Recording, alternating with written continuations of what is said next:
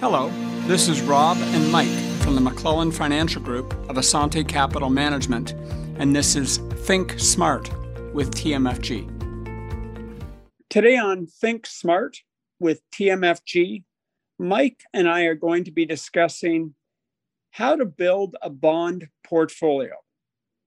More specifically, we're going to talk about how to build a global bond portfolio. So in one of our recent podcasts, Mike, you and I talked about building a global equity portfolio and what some of the things you need to consider are.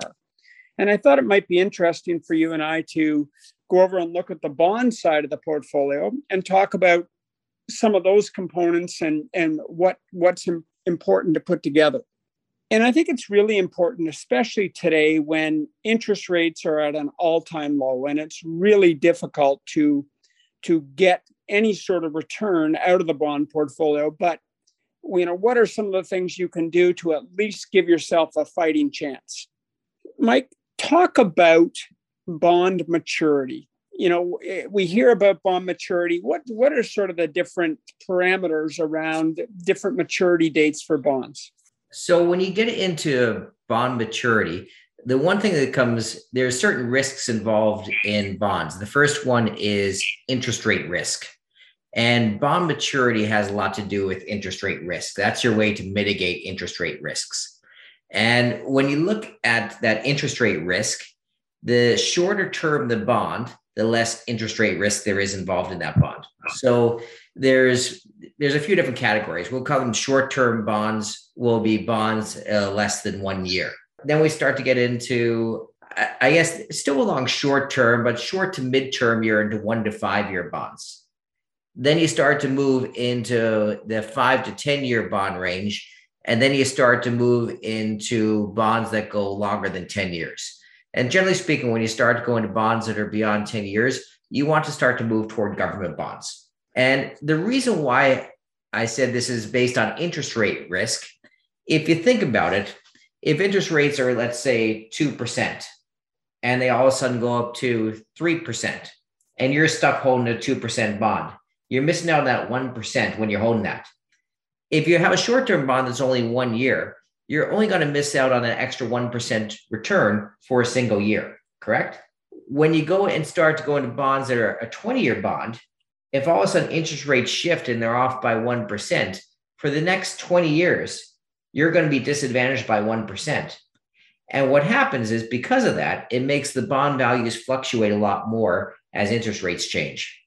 So that's a lot to do with bond maturity and why it's a very important part of a bond portfolio. So in other words, when you look at it, when all these parameters are taken into account, risk and return are always there.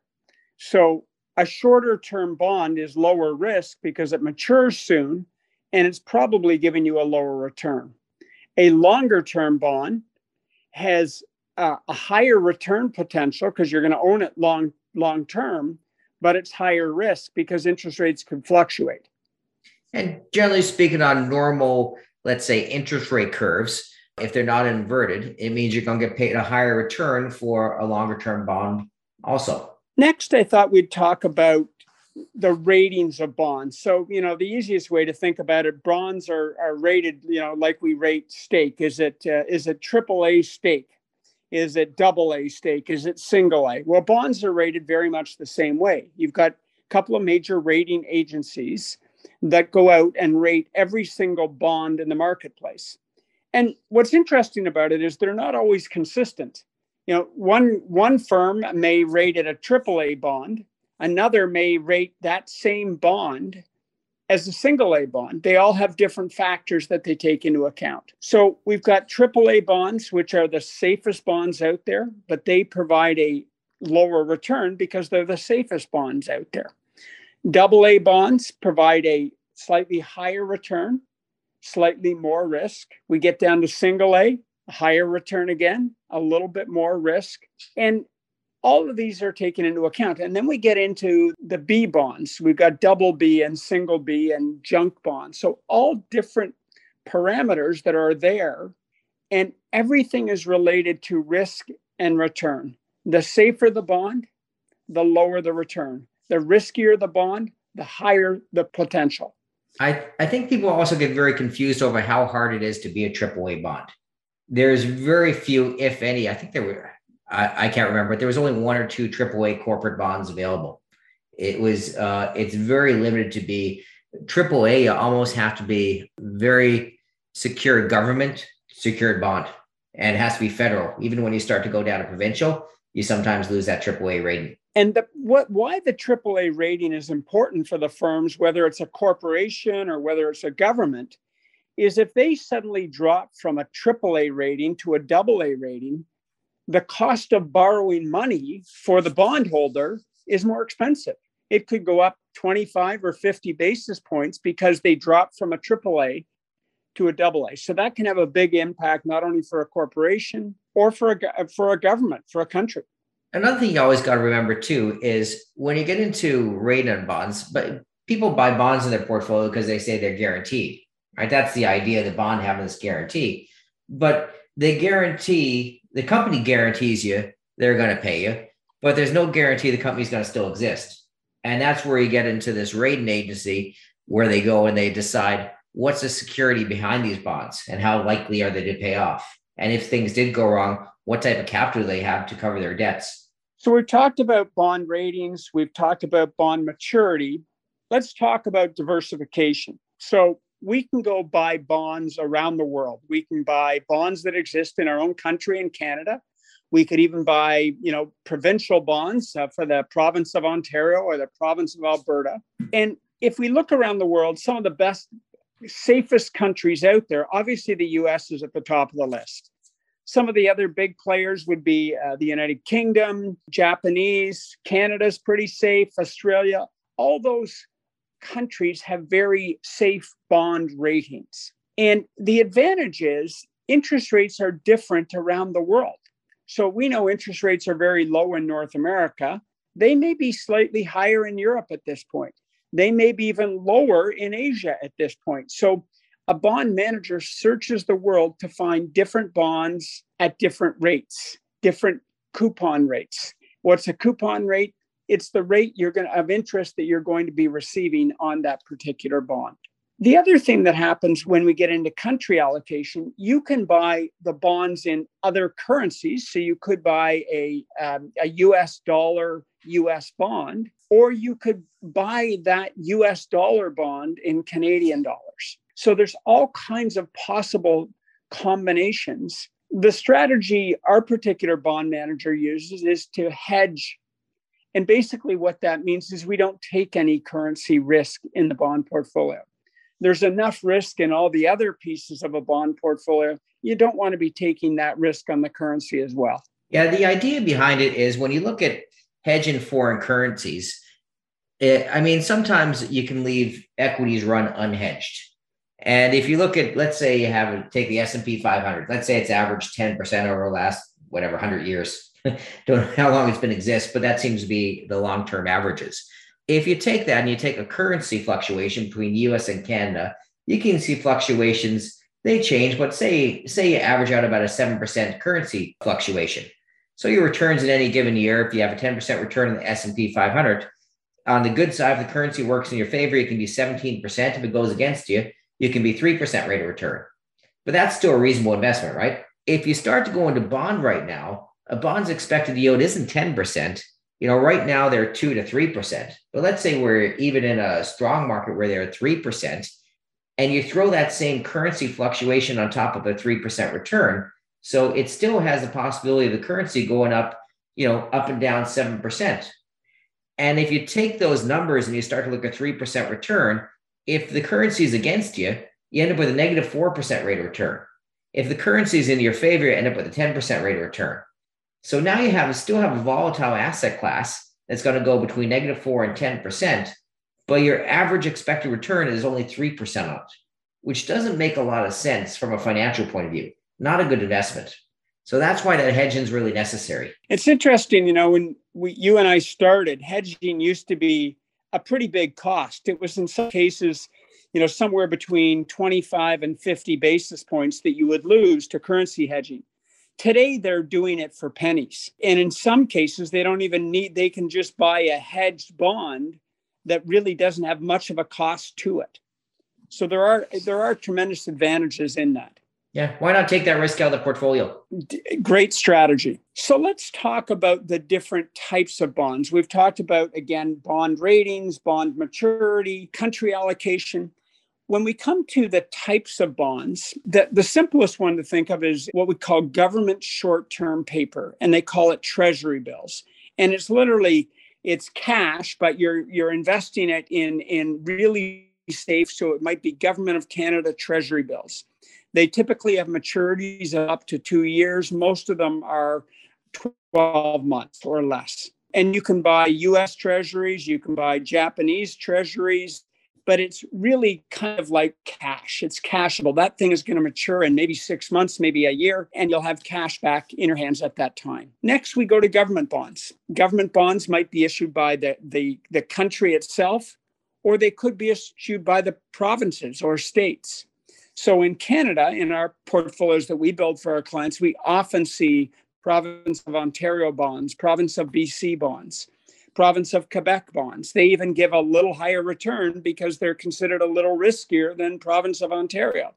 And it all depends on each province's finances as to who's got the better bond returns that are available in the marketplace. And then we get into the area of corporate bonds. Corporate bonds are where corporations borrow money and they issue bonds. So a corporation, let's say it's Walmart, may go out and maybe Walmart's got a AAA or a AA rating and they want to raise, $500 million to expand their stores. And they'll do that by issuing a bond. So maybe they're going to issue a 10-year corporate bond that's going to pay 1.5% for the next 10 years, but it's a AAA bond. So that's where we would see a corporation might borrow money. And it's not just the big corporations, even smaller corporations borrow money. And corporations are, again, there's high risk corporations and there's extremely low risk corporations. And that impacts the different rates of returns that you're going to get on those bonds. So bonds at the outset seems really simple, and suddenly, it's starting to get really complicated. Yeah, it's not as simple as people think. Like, would you rather buy a Greece bond, a Venezuela bond, or Apple? Which are you more comfortable with? I think I'd prefer an Apple bond. So you get this thing, people get into the idea that because it's a government bond, it's 100% safe. That's not always the case. You got to look at currencies, the state of the government, the state of the debt the government has. So it's not as easy as let me just go pick a bond for my portfolio. So how do you put it all together? And that's really where a bond manager comes into play. And they basically decide on what their strategy is. Often they'll play it on something called the yield curve, which is basically, are interest rates low today and expected to go higher 5 years out, 10 years out? Or is the curve pretty flat? If you went 10 years out on the yield curve, there's really no difference in the rate of return you're going to get. And the odd time we get what's called an inverted yield curve. And that's where interest rates in the future are expected to actually be lower. And so that would be where you start to see that curve go down. So that's what a bond manager does. They decide how much they're going to invest in each individual bond, the types of bonds they're going to buy. Are they government? Are they corporate? What countries are they from? Are they going to hedge or not hedge? Are they buying AAA? Are they putting it all together? It's truly a recipe, and it's always moving. So it's not like they buy the bond and just sit on them. They're constantly moving around trying to get a better return for the investor. They can make returns on any yield curve by positioning themselves in the right spots if they know what they're doing. And they do a very good job on that. I know Dimensional tries to keep, I think our bond portfolio is somewhere around a 5-year maturity in that range. And I know they can control it because they'll keep a small piece of Canadian 30-year bonds inside of there, which is a safe long-term alternative. And they'll adjust the exposure to that to control their average maturity inside the portfolio. And they've done a great job at it over the years. Lastly, I get the question a lot, Rob, why are we having to put more money into bonds when interest rates are at an all-time low? And I think that the key that, it's like a great sports team. You have to have offense and you have to have defense. Bonds are still the best defense out there. I mean, cash is really good, but cash is giving you no return at all. bonds are the best next line of defense. And the position in bonds actually allows you to hold that bigger position in the equities that gives you the return. And remember that the key is that when things go horribly wrong on the market, the first defense of the government is generally to lower interest rates, which would generally increases bond values. So historically speaking, bonds have reacted opposite to the market when the markets go through a fall. And what I found too, it's nice to have a piece of the portfolio to rebalance from. When those falls happen in the market, there's now buying opportunities. And if you have some bond exposure in the portfolio, it gives you some safe money that you can buy more equities in low markets. Great strategy. That brings us to the end of another week. Thank you for joining us. This is Rob and Mike with Think Smart from the McClellan Financial Group of Assante Capital Management, reminding you to live the life that makes you happy.